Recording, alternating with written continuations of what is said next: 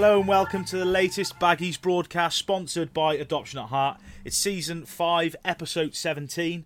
And some of you Baggies fans may be thinking, who on earth is that? I've never heard that voice before. My name's Johnny Drury. I'm the new digital sports journalist at the Express and Star, the new partner in crime of Joe Massey. A new era today, Joe. A new era, massive upgrade. Absolutely delighted to have you, Johnny. I've got no doubt about it. Luke Hatfield will be our first listener because he's just like that. I mean, he loves it. He's not going to be able to give it up. But, mate, yeah, episode 1, delighted to have you. We've had a few technical issues, haven't we, mate? We have. We've had, a fair few technical issues, to be honest. It was... At one point, it was going to have to be a Baggies broadcast solo, I think, at one point. But yeah, we got minutes there late. in Well, we got the link set up, but we were here, mate. We're here. Our hiccups are out of the way. We're all good. Be straight and narrow from here on in. Well, we've got a jam-packed Baggies broadcast for you, you Baggies fans today. We've got the festive period coming up, which is always a very busy period. It's going to be no different for the Albion this year. So we'll be looking ahead to some of them games, looking back at Barnsley, although I know some Baggies fans, certainly some Baggies players, probably the strikers won't want to look back at the Barnsley game. And then we'll be looking at that out of the blue visit from the majority shareholder, as Albion called him, Gochan Lai, who flew in last week, quarantined for quite a while, as we'll talk about later on, and look towards the January transfer window. We're going to insert a little new piece into the podcast for the next few weeks of transfer talk, just because that's all anyone will talk about over the coming weeks. So yeah, moving forward. Just before we get to the sort of first section, I know you were buzzing to see Mr. Hatfield in his Albion attire at Barnsley on Friday. Joe, did it disappoint? Well, it didn't disappoint, I'm guessing. Judging from your photo on Twitter, anyway, you look very pleased. This is the new banter section. I've got to say before we, because look, it's so easy to rip Luke Hatfield apart, but might as well start by ripping you apart because you're my new partner in crime. So I can rip both of you apart. I can rip both of you apart at the same time. That's really enjoyable for me. Crack on. So unbelievably, at 11 o'clock this morning, you sent me an incredible itinerary for this podcast. Incredible. I mean, you've basically broke it down minute by minute, topics to talk about, so much depth, so much research, mate. I was really, really impressed. I mean, I just never got that from Luke Hatfield at all, ever. Got absolutely no planning whatsoever. So you're already massive tick in your book there. I like this section you sent me. Bit of banter, brackets, not calling it the banter section. I know your views. The problem you've got there is, mate, you've already called it the banter section. You've literally put a bit of banter. Ridiculous. Just a new name, just retitle it. Oh, mate, so imaginative. But we did see Luke Hatfield at his little face. He looked so happy. You weren't there, mate, but wow, the media lads in the Albion team were mega protective of him. It was ridiculous, mate. I was going in, wanted to rip layers him of apart. security to mate. get past. Andy Johnson, Jez Mulholland, all the lads of Sean Watts, they were all crowding round him, saying he was one of the family, all this, that and the other. It was absolutely ridiculous. But didn't he look happy, mate? You saw the picture. He did. He looked like he was wearing a Arsene Wenger type big long Albion coat. That's right. I think he's been eyeing up one of them for a long time. Yeah. Had his trackies on as well. I didn't get the picture. I should have got a full shot, really. Full length. Full-length enjoyment of Luke Hatfield's style, but I didn't quite make it, unfortunately. Yeah. But, mate, I've got to tell you this, and we will move on from Luke Hatfield eventually. I mean, it is sad, but we're going to have to move on from you, Luke. We are going to have to move on.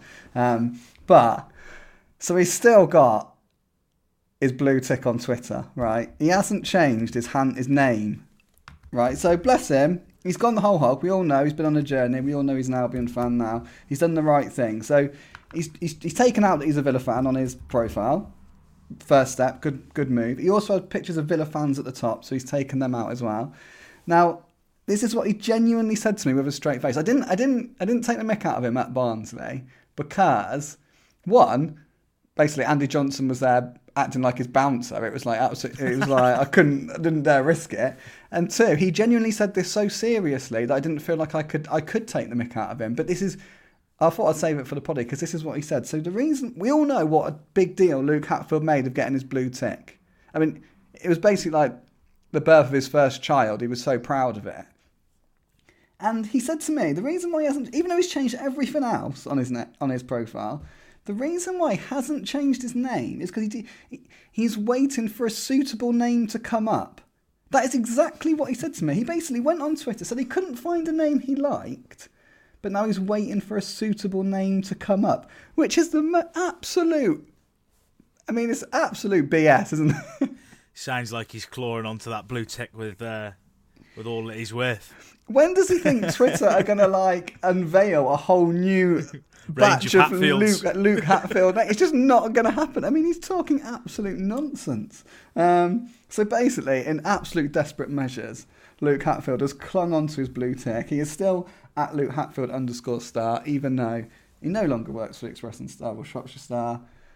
Yeah, it's tragic, mate. It's tragic. But he was very, very happy. He was a very, very happy man. Good to hear. Good to hear. We'll have a little drop in every month or so, see if he's still kept hold of the blue tick.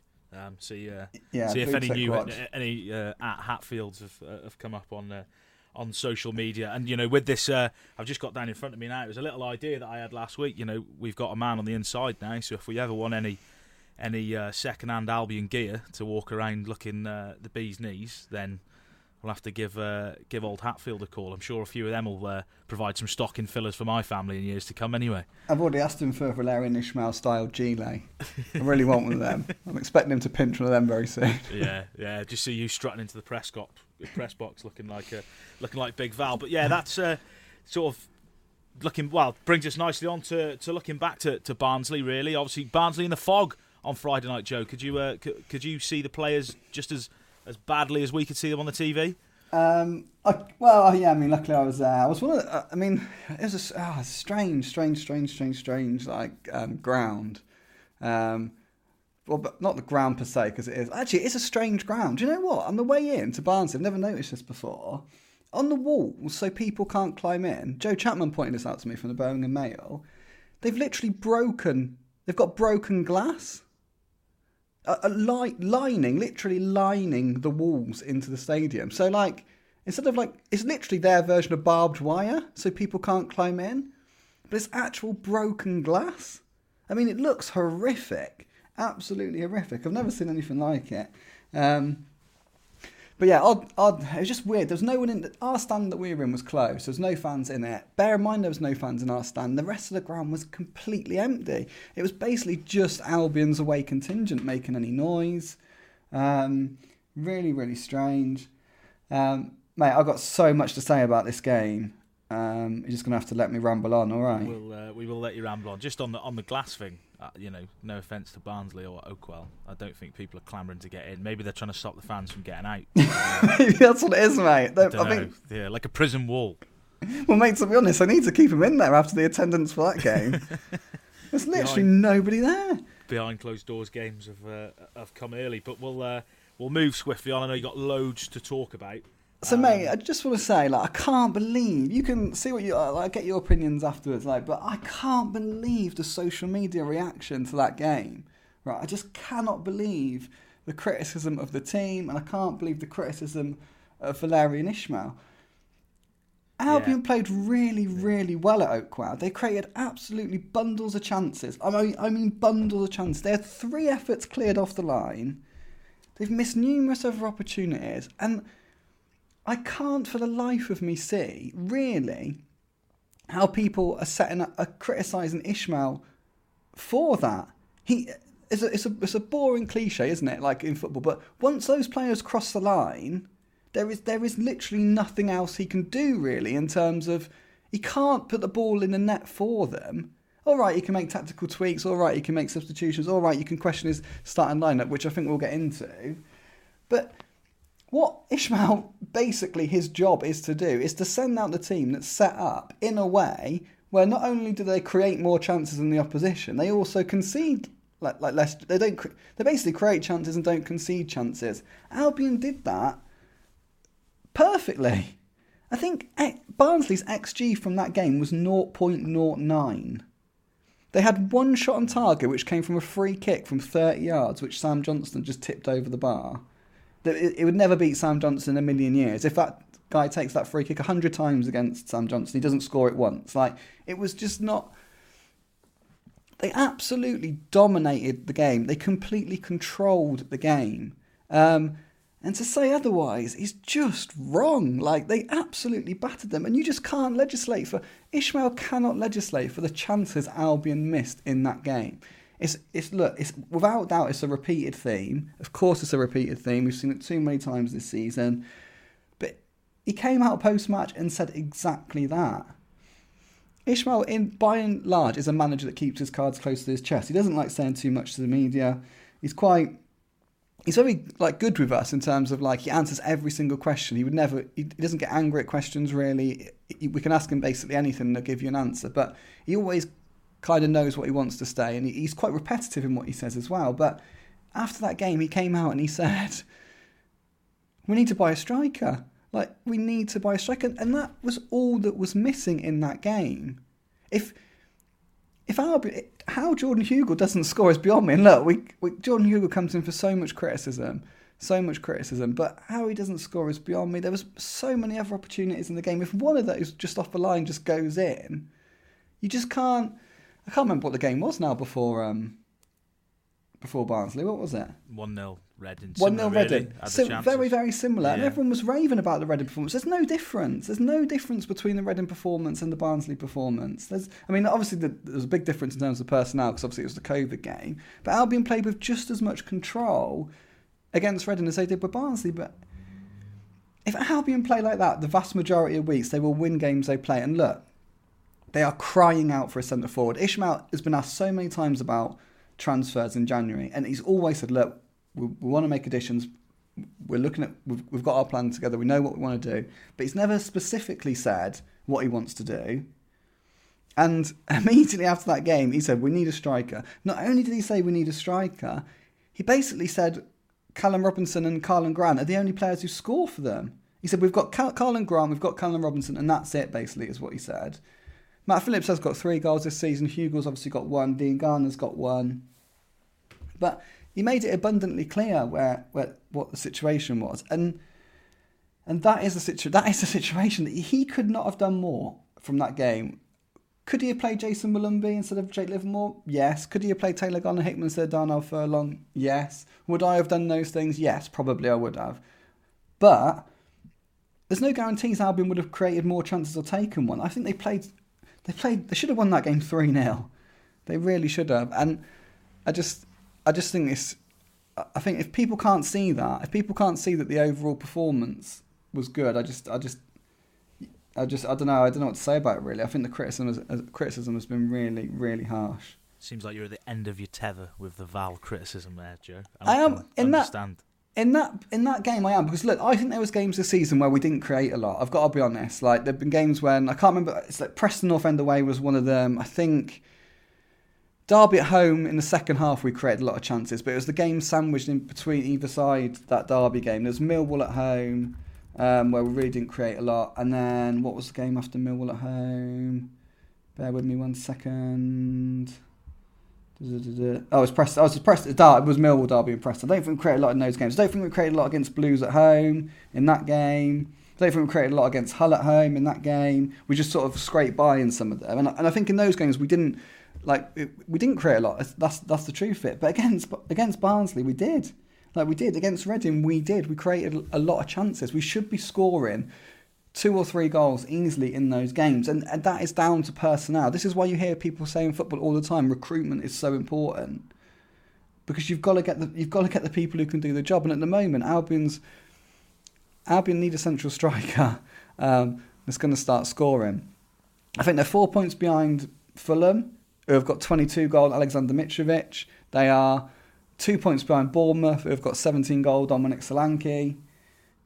Our central striker this season, by and large, has been Jordan Hugill or Callum Robinson or Matt Phillips. Well, Hugill's got 1, Phillips has got 3, Robinson's got 4, but 3 of Robinson's 4 came in the first month. I just think Albion are onto something here. Ishmael is onto something here. They don't concede chances. They just need a clinical striker. And look, as we record this, it's the 22nd of December. January window's just around the corner. They will get somebody.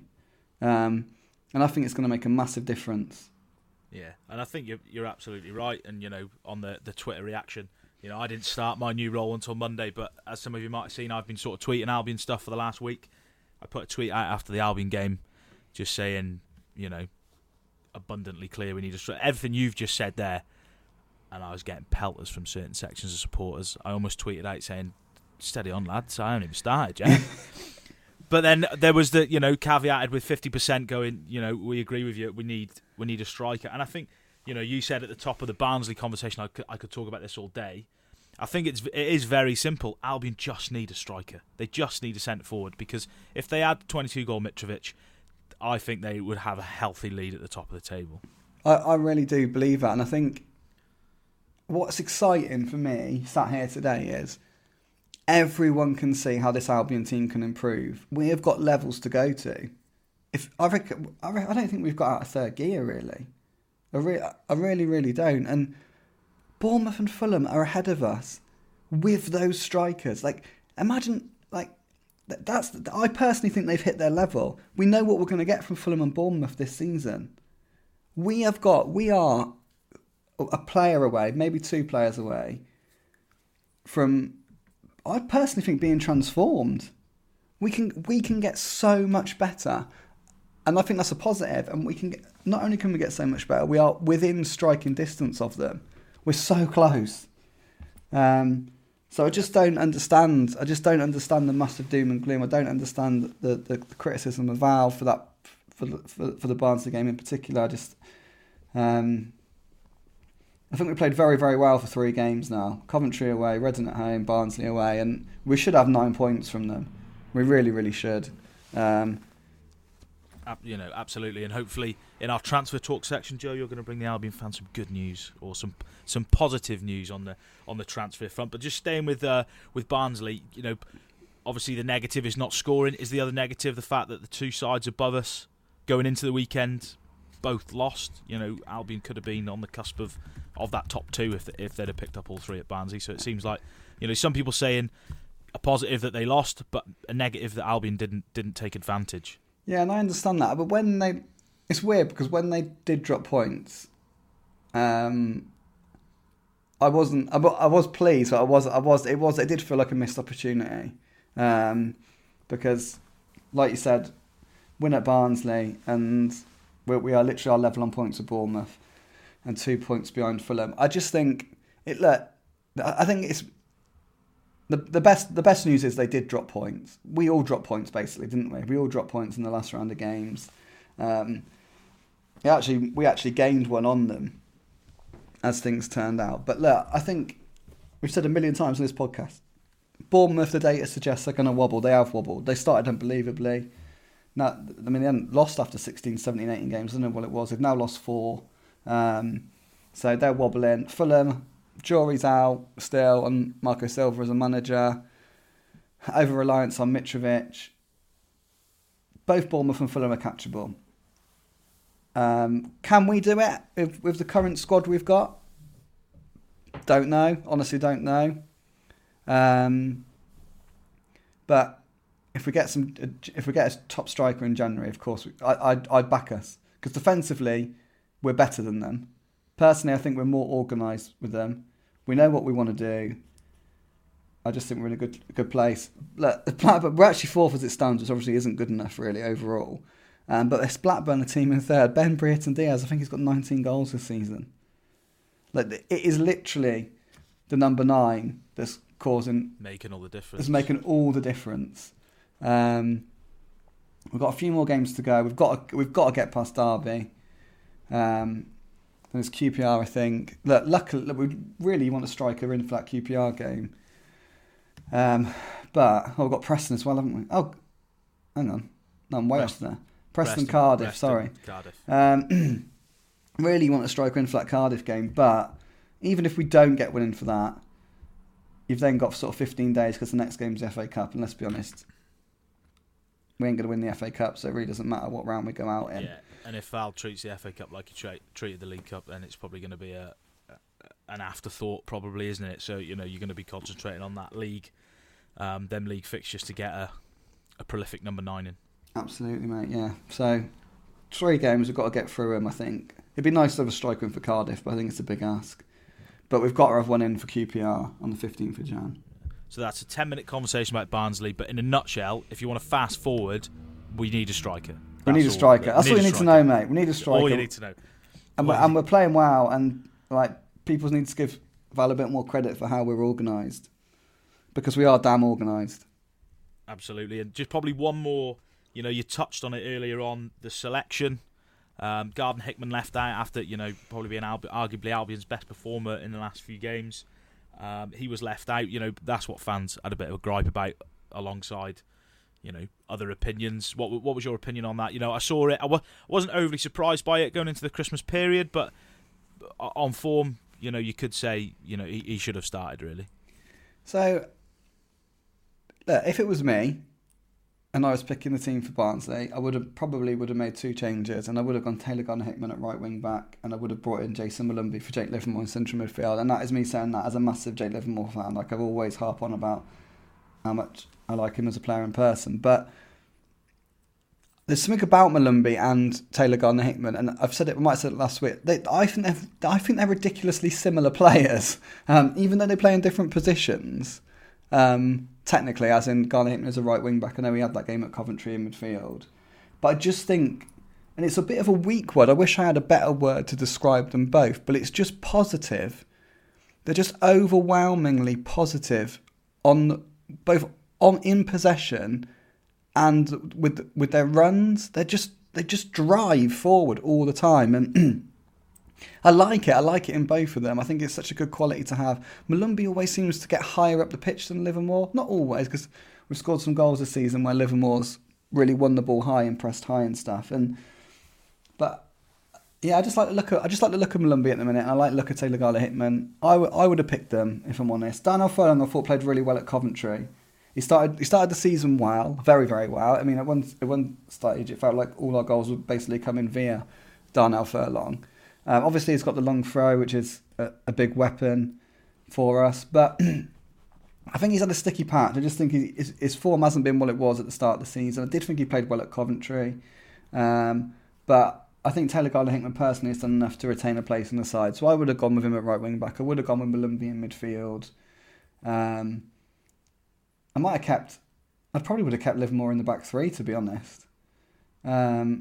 But he was impressive against Reading, wasn't he? Even though we had players coming back, he did well against Reading. Although Reading were particularly weak up front. But I think with Taylor Gardner Hickman and with Jason Malumbi in the team, I just think we would have battered Barnsley in the way we did. We still needed someone in the final third to put the ball in the back of the net, and it just didn't happen for us. And it hasn't happened on too many occasions, really. Yeah. But look, I like them both. I'd have picked them. Val wanted to stay loyal to the players who, over the course of the season, have done well for him. I think that's admirable in a manager as well. That's his logic for it. It's his decisions at the end of the day. But yeah, I can understand. I can understand that being debated and that being questioned, those team selections. But I truly don't think it would have made a massive difference to the overall performance. I think Albion battered Barnsley. I think they would have battered them with those 2 players as well. But at the end of the day, someone had to put the ball in the net, and no one did. Yeah, well, hopefully that'll be changing in the next few weeks. So we'll put Barnsley to bed, 0-0. Hopefully, looking back in May, it'll be a good point. Doesn't seem like that way at the moment. But we'll move on to the shock news of last week. Gochan Lai has been non-existent for 3 years. He's been, only this season it's probably turned with the fans, a bit of chanting. I think it was at Blackpool. The fans were particularly unhappy with the Albion chairman. But out of the blue, he rocked up at the training ground last week. When did you find out about this, Joe? Was it at the same time as we all did on social media, or did you know he was on the arrival? It was I found out a couple of hours before that he was making a shock appearance. And look, it really was a shock. Incredible, really. So the last time he was seen was at a Brentford game 3 years ago. And look, it's really, really interesting. It's really, really. I mean, look, it really was a shock. It really, really was a shock. First and foremost, I didn't see it coming at all. And what do we know from it? We don't know a great deal really, other than that. My understanding is this is basically part of Lai trying to reintegrate himself back into the club. Now it is odd because he came. It was a flying visit. It was a flying visit from China in a pandemic. So what we have had confirmed is the extraordinary lengths he had to go to make this visit. So and it is extraordinary. I think people have been taking the mick out of me for saying it's extraordinary. But I think it's extraordinary. I wouldn't want to be sat on my own in a room for as long as it seemed that Lai had to. So yeah, I'm in your corner for this one. And like he didn't have to come in the sense that literally nobody was expecting him. So if Gauch and I hadn't come last week, we wouldn't be talking about it now. We wouldn't be saying, "Come on, Gauch, and like hurry up." Like it was genuinely like we just don't expect him to turn up now. So the fact he did go to those lengths, which were quarantine for 10 days in England. I can't remember what top of my head. It's 14 days when he gets back to China in a quarantine hotel. Then it's 7 days in his house where he's not allowed out, and it's 7 days in his house where he is allowed out, but he has to post daily COVID tests. So it's 38 days basically in total that he'll be under some sort of quarantine for because of this visit. So we know he went to the training ground. We know he met Valérien Ismaël for the first time in person. We know they spoke about the January transfer window. We know they spoke about the academy, and that we know he spoke about the long-term plan Ismaël is trying to implement at the club. And then I know that he went to the Hawthorns then. He sort of met with other senior members of staff. He had lunch at the club. And then sort of from that point, I don't really know what happened after that. I don't know how long he stayed in England for. I don't know when he went back to China. I don't know if he's in China now. I don't know any of those details. All I know is he did not attend the Barnsley game, which is odd, really. Like it is odd. Like he's made this massive effort to come. If he was here, yeah, he would have rocked up. You think he would have gone to Barnsley, really? He would have boosted the Oakwell attendance anyway, wouldn't he? He would have, mate. And one extra person would have made a big difference, to be honest. Like, especially if he was loud, like it would have made. So look, it does raise a lot more questions. First and foremost, it seems like he's gone to an awful lot of effort for a very brief trip. It is strange he didn't go to the Barnsley game.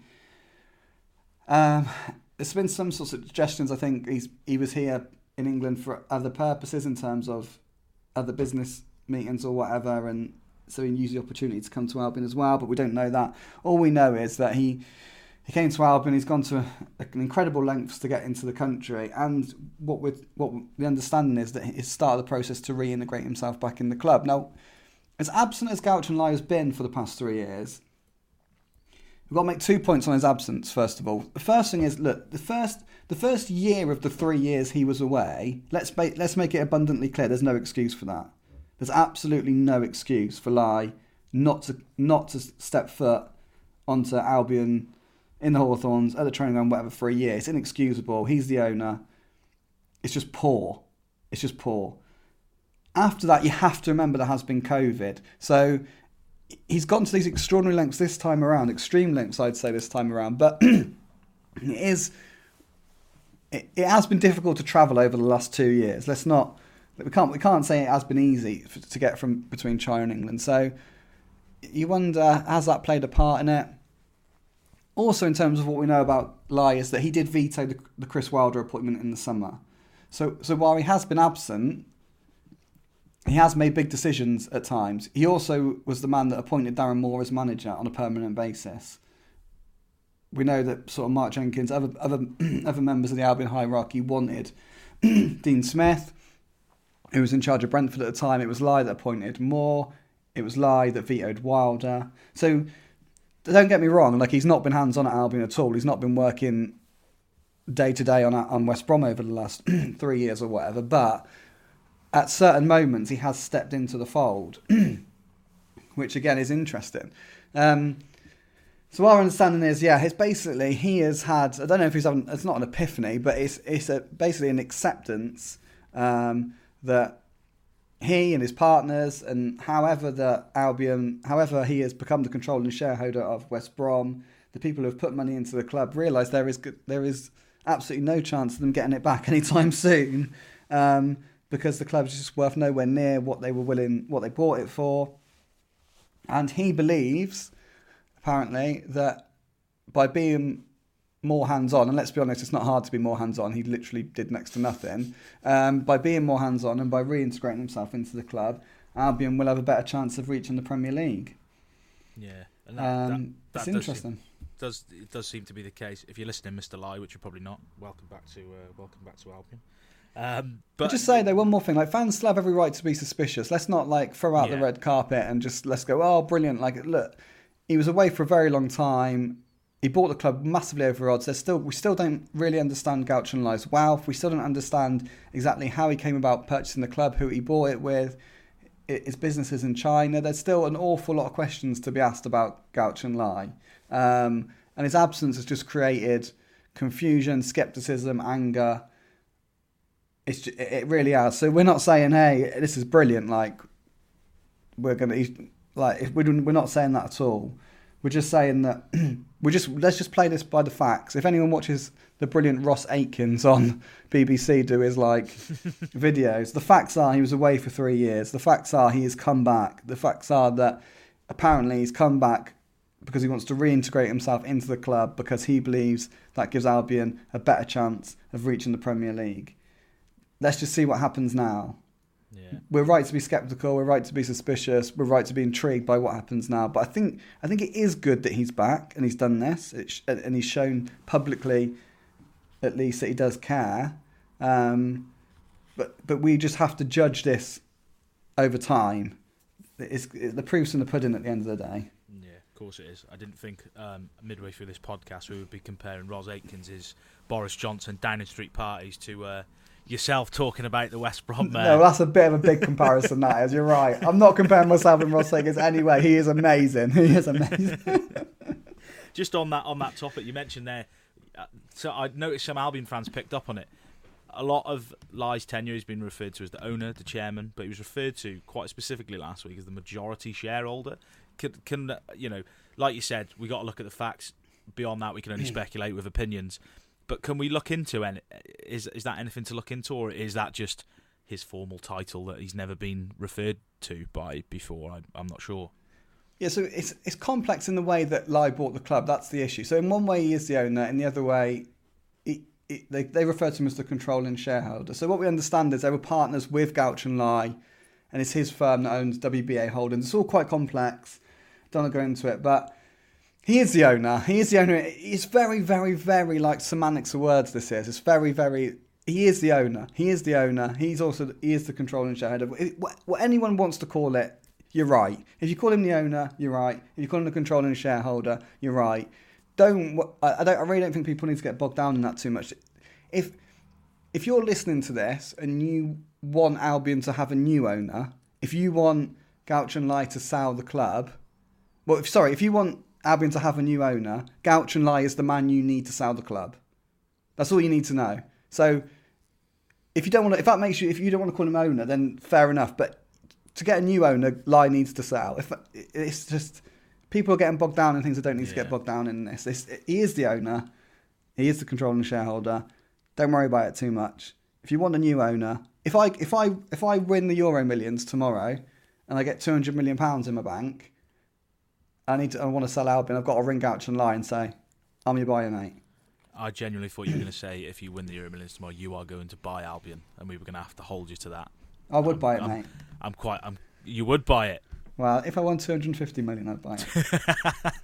Bit of a change in sums there. Bit of a change in figures. There you go. You've heard it. Joe Massey is going to be the new controlling shareholder of West Brom if he wins the Euro Millions this weekend. Yeah, first job, sack Luke Hatfield. Thinking of adoption? We have all the information you need at Adoption at Heart, your regional adoption agency for the Black Country. Adoption at Heart provides adoption services for City of Wolverhampton Council, Walsall Council, Dudley Metropolitan Borough Council and Sandwell Children's Trust, and is encouraging those who are considering adoption to come forward and take the next step.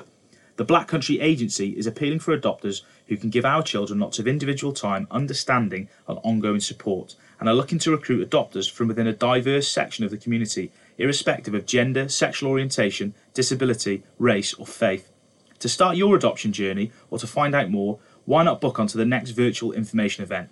Visit adoptionatheart.org.uk to see the next available dates and to book your place, or alternatively, you can call 01902 55 3818. Being an adoptive parent can be challenging, but it also brings great rewards. If you're interested in finding out more, please contact Adoption at Heart today by visiting adoptionatheart.org.uk. Just on that topic, it's probably one more or a couple of points before we move on to sort of transfer talk. It probably ties in quite well. You know, what as you said there, we beyond the facts, we can only talk about opinions, but you know, a lot of fans now saying, and a lot of questions that will be coming up for yourself later, which this will probably cover a lot of that. You know, can anyone read into anything into it? Obviously, you've said now he knows that he's got to invest to get his money back. Is his visit to Albion last week, is that a good sign for January? I don't know how much it will affect the January budget. I don't know, is the God's honest truth. Like, you'd have to. Ishmael has made it clear that for a number of weeks now he's been working. He sort of knows what his budget is. He knows what he can do. It's just about getting it done, negotiating for the players they want and stuff. So it doesn't feel like there's been a dramatic shift. It doesn't feel like Bly has arrived and said, here's an extra 10 million to have in January. But those conversations were private at the end of the day. I think we just have to see what happens. All we know is there is an air of, but there has been before Bly's visit, there's been an air of confidence around Ishmael that he is going to get at least one addition that he really wants in January. He seems quite confident about it, so let's see what happens. Let's see what happens indeed. So we'll move on to that moves us on nicely really to section transfer talk. You know, we'll be bringing this as a regular feature over the next 5-6 weeks, hopefully, with plenty of sort of good rumours and good signings coming in. But as we said, as we spent 20 minutes talking about, the main one is a striker. We know Albion want Daryl Dike. We've talked about that for quite a while now. Story from yourself earlier in the week, Joe. Marcus Force at Brentford and Cauley Woodrow, another former Ishmael striker at Barnsley, two players that have appeared from the woodwork. As you see when these things happen, transfer rumour websites are all over it. One saying Albion are in advanced talks with Woodrow, probably not the case. But what's your opinion on those ones? Seems like there are more options now coming out the woodwork than just sort of all eggs in one basket on Daryl Dike. Yeah, well, you're right. I did write that story, but I have to say they weren't my stories. I just put them together because obviously they're names that are out there. And I think Cauley Woodrow was first revealed by The Athletic. Fours was by someone else I can't remember. But I think that obviously these names are out there, and the point is that there is a shortlist. Look, I've said for a long time, I think the man Ishmael wants is Daryl Dike. We've said it for months and months and months. And why wouldn't you want him? Like I was speaking to the Barnsley reporter, and he was just saying he's absolutely unbelievable. He's just absolutely, and he said just at that level, he's never seen a player like him. I mean, I think if we're going to put all our eggs in one basket, I think you've got to go for Dike, because I think he's from talking to people, he's too good for the Championship. He is without doubt a Premier League striker. I think he's young. I want to say he's 22, but I could be wrong. Let's have a quick look. 21. He's 21. This kid's got a massive future. So look, we're talking for Daryl Dike. We're talking massive loan fee, and we're talking permanent move if Albion get up to the Premier League. Which, to be honest, I think the permanent move if Albion get up to the Premier League is a blessing, because if you sign Daryl Dike for 15 million upon promotion, then I think there's a real chance you're selling him for 30 million, 35 million 2 years later. These are the players you want to be buying. Hot prospects, 21 years old, bright future. His whole career's in front of him. Like, I think it's exactly the type of player you want to be signing. But he's going to cost a lot of money, and he's going to cost a lot of money for a loan. This is the issue from what we understand. I mean, I think we're talking a couple of £1 million, really, for the loan. I think Barnsley paid something in that region last season. That's Barnsley. I mean, it's an awful lot of money they want for the loan. So, will Albion be able to negotiate that deal? I don't know at this moment in time. I think they'd love to. But can they get it done? I genuinely do not know. Look, of course there's going to be a shortlist. Like Albion have to sign a striker next month. Have to. If they can't get a deal, they can't just go, oh, well, if we can't get Dike, we'll just plough on. Because if they just plough on, then there's a real chance they end up in the playoffs. Yeah. So there's going to be a short list. Of course, there is. The names kicking around. Corley Woodrow, understandable name. Scored a lot of goals for Ishmael at Barnsley last season. He's struggled this year. I think he's only got 4. But that said, Barnsley have really struggled this year. He's a good player. He's a good player. And I think most important now, he's better than what we've got, isn't he? So I think, would you take him? Yes, because he's better than what you've got. Long term, I don't know. I don't know an awful lot about Corley Woodrow, other than to say I think he's better than what we've got. So he's one that's been linked. Force began his career at Albion, was let go, picked up by Brentford B, did really, really well for them, got progressed into the first team, scored a fair few goals for Brentford last season as they won promotion to the Premier League. Was quite a big player for them.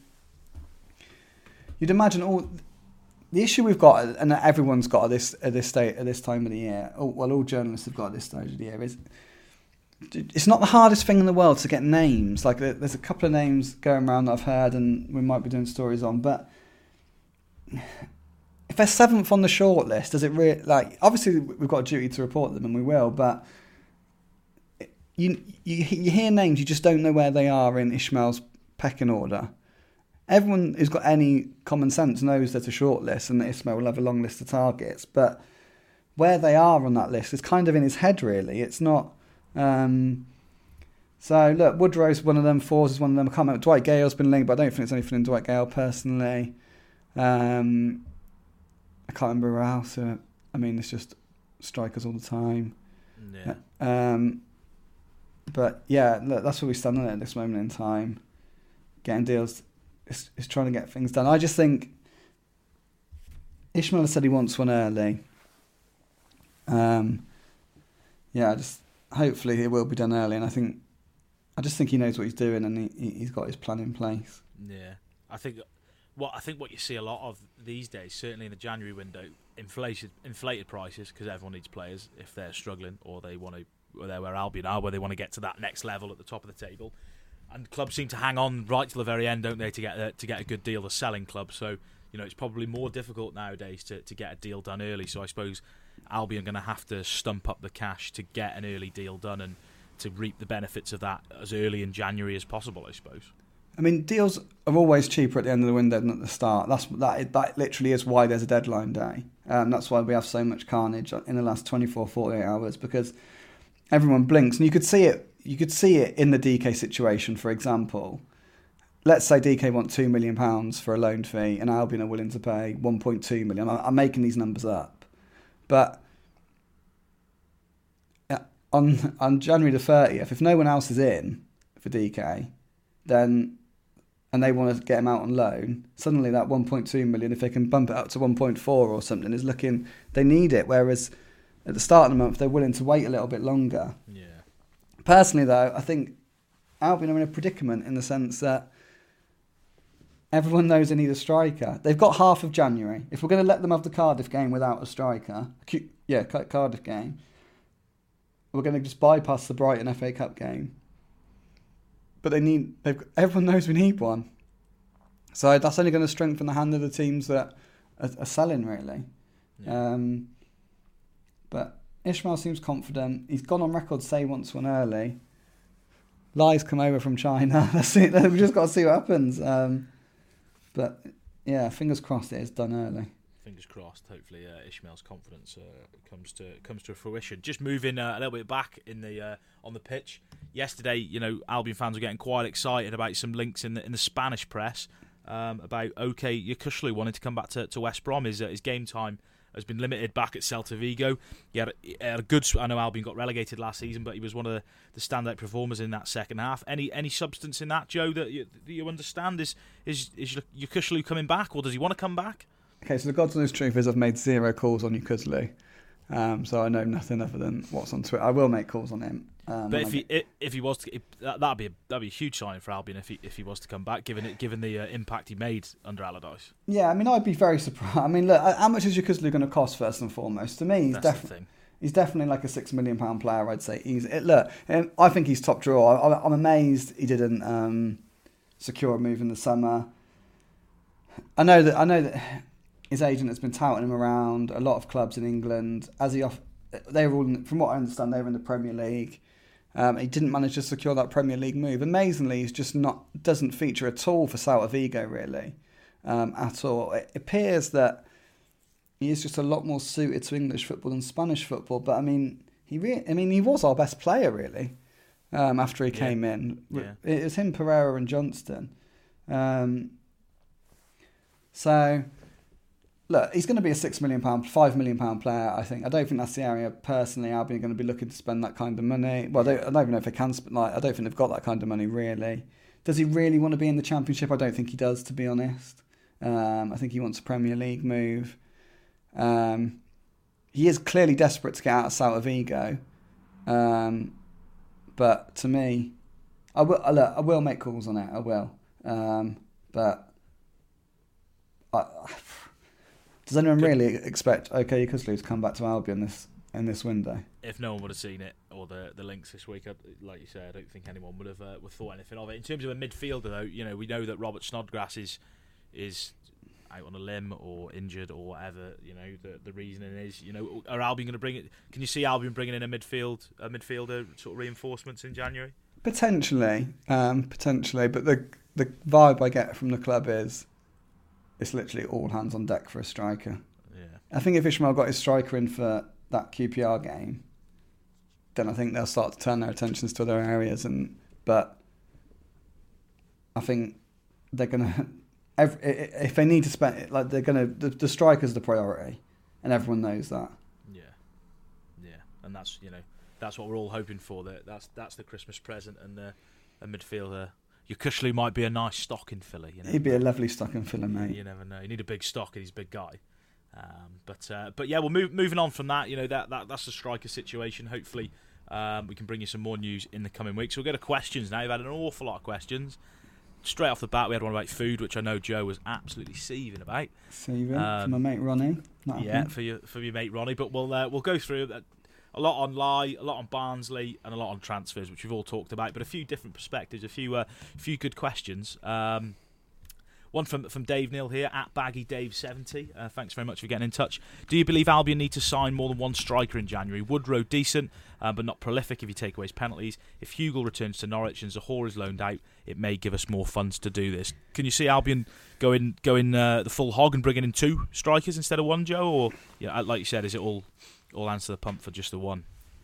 I think, look, we'd all love to, wouldn't we? Let's be honest, we'd all love to. I think it's all hands. Personally, I think it's all hands on deck for one as things stand. And obviously, hopefully, that player will be a real significant addition, a player who will really, really make the difference. I'm not saying they'll be our Mitrovic or Solanke because that's a hell of an ask, but someone who can certainly. You'd like to think they've scored 22 goals and 17 goals in half a season. Someone who can maybe get 10 to 12 goals. Someone who can really make it. I mean, Daryl Dike certainly would. So I think it's about finding that real bit of quality to make the difference at this moment in time. Do I think we need to? Look, yeah, if I'm honest, like if his player, if our new magical number 9 gets injured or suspended, then suddenly we're back to square one, aren't we? So then we do need someone else. But I just don't know you just don't know what the funds are going to allow, really. And I think at the moment in time, it's all hands on deck for one. Hugo Zohore.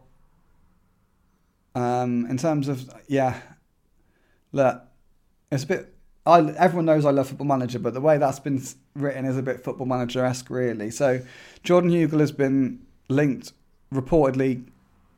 Apparently, there's reports in the Sun basically that Norwich are considering recalling him, basically so they can send out another player on loan. I can't remember who that player is. Some young kid they've got. They want to get some game time.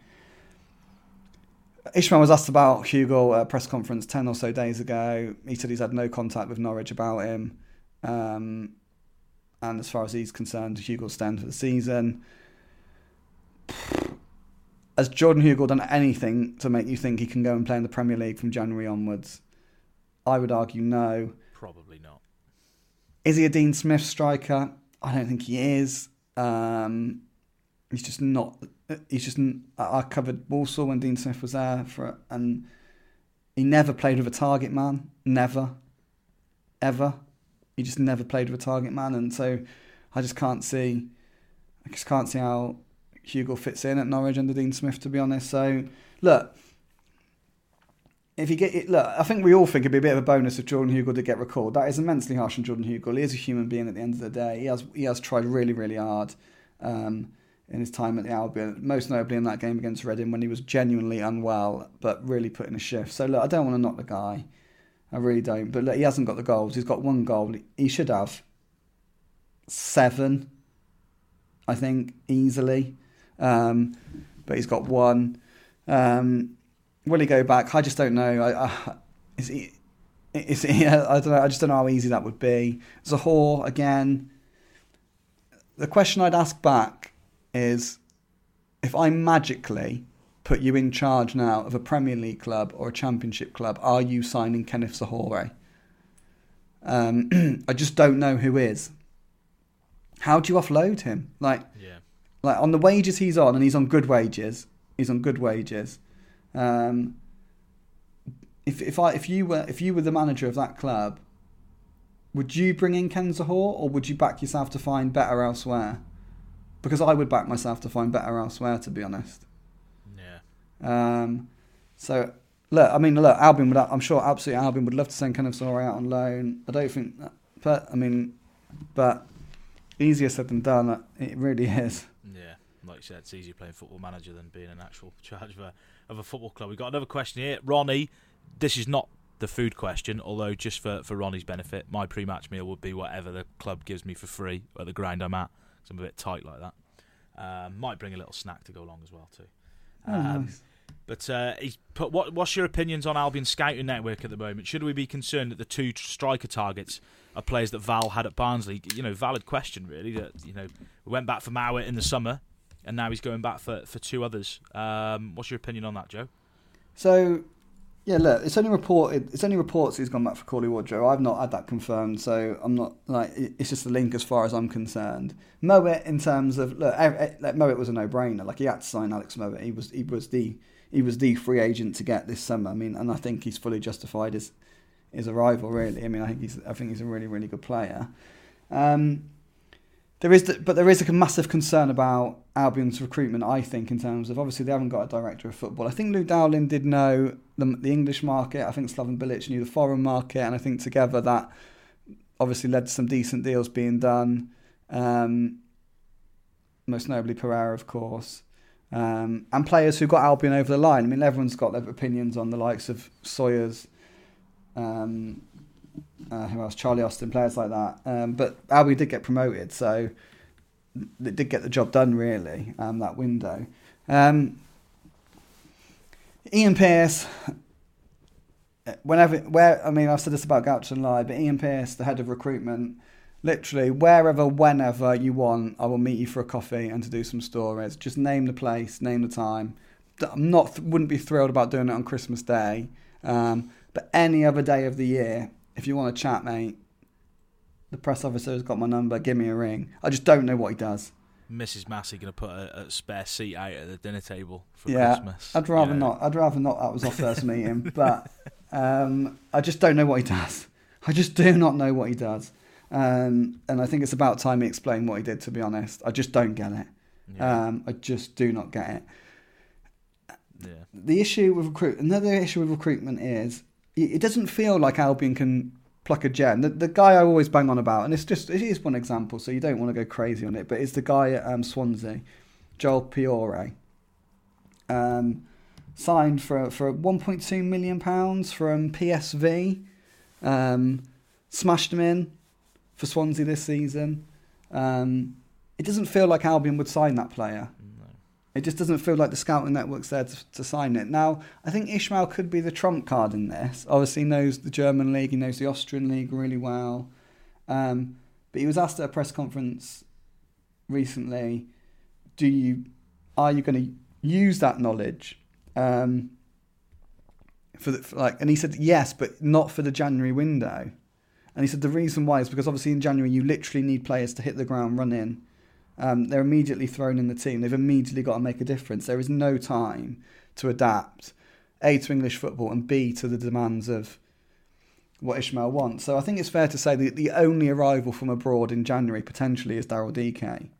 Yeah. Everyone else, he wants to have experience of English football, experience of Championship football. So, look, I think going forward, maybe in the summer, we will see one or two clever little additions from like maybe Austria or Germany, which will be Ishmael signings. But that is all on Ishmael. Yeah. Just like Pereira and Krovinovic and was there another one? Was all on Bilic. Like it does feel like the scouting thing isn't in place at Albion. Yeah. I think the Albion fans see, we've gone on a lot about recruitment over the season, probably because 10 years ago we had Dan Ashworth who was just plucking gems out of his back pocket for cheap and selling them on, or if not selling them on, they're going on to play 200 games. I think some fans still expect that, which you can understand, but obviously the infrastructure is not there. That brings me quite nicely on to the next question, really. You mentioned Luke Dowling there. This is from Joe the RVWBA 93. Thanks for your question. With Lai wanting to integrate back into the club and understands he cannot sell until the club is back in the Premier League, does this mean he'll be looking to get someone to replace LD? I'm guessing he means Luke Dowling, to give the club a better chance of getting back to the Premier League. That's quite a valid point, really. Just rolling on from what you mentioned just there, Joe. Yeah, well, when Luke Dowling left and following the appointment of Ishmael, there was sort of, I think, the club they basically said they were in no rush. They confirmed that they weren't going to move away from the technical director model. They didn't say that they were like abandoning that, but they also didn't. They also said they would sort of take their time and how they wanted to progress forward. So, look, we've. I don't. It's very, very odd. Ron Gourlay seems to have a growing influence at Albion. This is the guy who was at Chelsea. He did a smashing job at Chelsea, to be fair to him, but did a disastrous one at Reading. He was in those when Gouch and Lai turned up at the training ground the other day. He was front and centre really of those pictures. He was heavily involved at Barnsley. The only two people I think represented in the director's box for Albion were Ron Gourlay. Oh, three: John Homer, Albion legend, Ron Gourlay and Ken were the only three people in the board in the director's box from. So Ron Gourlay's grown in influence really. Again, another person I'd love to speak to. I'll throw out the Ian Pearce line anytime, anywhere, bar Christmas Day. I'd happily speak to Ron Gourlay. But all these things need to be clarified really, because we're told that Ron Gourlay is a consultant. We're not against having consultants. Ken is vastly inexperienced at the end of the day, so I don't think it's a bad thing he's seeking advice from people. But it would appear he is now more of a consultant than a consultant. So what is the situation there? I mean, that's a very good question and one I'm going to have to look into. I think there's I feel a pod coming on there. Me, you, Ron Gourlay, and Ian Pearce. Oh, mate, Ian Pearce, look, come on. I've been a bit critical of you. Look, I have. There's no doubt about it. Come on the pod. You and him can square it out in a car park beforehand. He looks hard as nails, to be fair. I wouldn't fancy him chances. But come on the pod, mate. Come on the pod. Come on the pod and tell us what you do. And tell us who you signed. Open invitation. Next one from Lee Sanders. I love this question. Is it time to coax Robert Earnshaw out of retirement yet? Lee Sanders, formerly of his parish. I wonder if he listens to this podcast. He's a Cardiff fan. Yeah, it's good question. Maybe that's the Cardiff link with Earnshaw. I know Earnshaw's now assistant manager to Richard Chaplow, Orange County in America. He was appointed this week. Oh, good knowledge, mate. Former baggy, yeah, seen that yesterday. But yeah, get that with Luke. Robert Earnshaw, prime Robert Earnshaw would fire Albion back to the Premier League right now. Of course he would. Yeah. But yeah, a bit too old now. But yeah, just staying on the Lai point. Obviously, fans are very interested in this. This is from Richard Downing. Thanks for your question, Richard. Find it disappointing from the visit from Goach and Lai that there was no interview via an interpreter to the supporters. The media were fed small bits. But are we any clearer why he suddenly turned up at the training ground after a 3-year absence? It's quite a valid point, really. If he would have spoken to the supporters, it would have, I suppose, offered a bit more clarity as to why he was there. Yeah, completely agree. Look, we're still waiting for interviews with everybody, really, aren't we? We're saying Ron Gourlay, we're saying Ian Pearce. Invite Lie as well. There's 5 of us on the podcast. Lie now. anytime, any place, anywhere, Yes. mate. Do you know what? Gouch Plus can an come for interpreter Christmas. as well, He can come yeah. for Christmas Day, Gouch. I'd have it. I'd break the Christmas rule for Lie. There you go. I really would. But yeah, valid points again. Yeah, I mean we've covered. I think we've basically said everything we can say online in this podcast. But yeah, he could have done a small interview, couldn't he, with the club media team? Look, there's no way they were going to invite the media down, were they? Like they just wouldn't happen. But in terms of, he could have put out a little bit. But yeah, valid point. Yeah. Joe, with the next one we've got a little bit of a curveball, bit of a not a quiz, but Alex Dembski sent this one in. Start 1, sub 1, sell 1. So I'll put these to you. 3 goalkeepers, 3 defenders, midfielders, strikers. Goalkeepers: Ben Foster, Sam Johnson, and he's going back a long way with this one, Russell Holt, which is a long time ago. But yeah, Foster and Johnson probably between them two as Premier League goalkeepers. Yeah, what I'll do is starting 1, selling 1, subbing 1. Subbing 1, yeah. Yeah, I'll start Johnston, Sal, Foster, bench the other one. Salford, that's a big. Well, just to make money, like you want to make money. Yeah, well, yeah. So, well, you just got your football manager hat on there, Joe. You know what you're doing. What would you do? I don't know. I'd probably keep Foster. Keep Foster, sell Johnson. Sub Holt, probably. I don't know. Holt did well at Albion back in the day, but defenders: Higazi, Bartley, Jonas Olsen. Starting at Olsen, benching Bartley, flogging Higazi. Higazi, yeah, agree with that one. Pereira, Brunt, Jason Kumas, midfielder. That's real tough. It's tough. Starting Pereira, benching Brunt, flogging Kumas. Flogging Kumas, that's awful. Sacrilege, that is. I love Pereira though. Strikers: Long, Odemwingie, Rondon.